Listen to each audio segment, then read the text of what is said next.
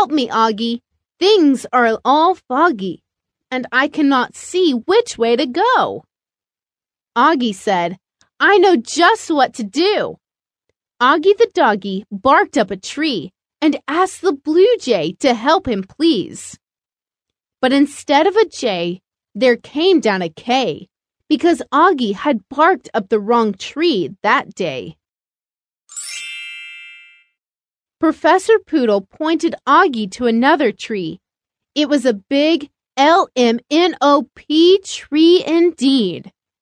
So Auggie took an M limb from that tree, and he shooed away the fly and the letter I. And do you know what happened then? Professor Poodle could see again. So they both jumped in the car and sped down the road very, very far.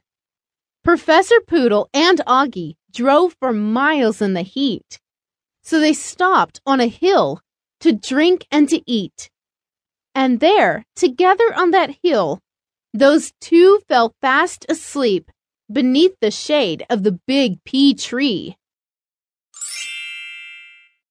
The very next morning, just as Q was rising high in the sky, the professor and Auggie awoke to find that their car with an R had gone too far and could not go on any more.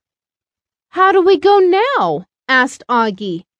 The professor thought and said to his doggie, "I know how we can go fast without any gas."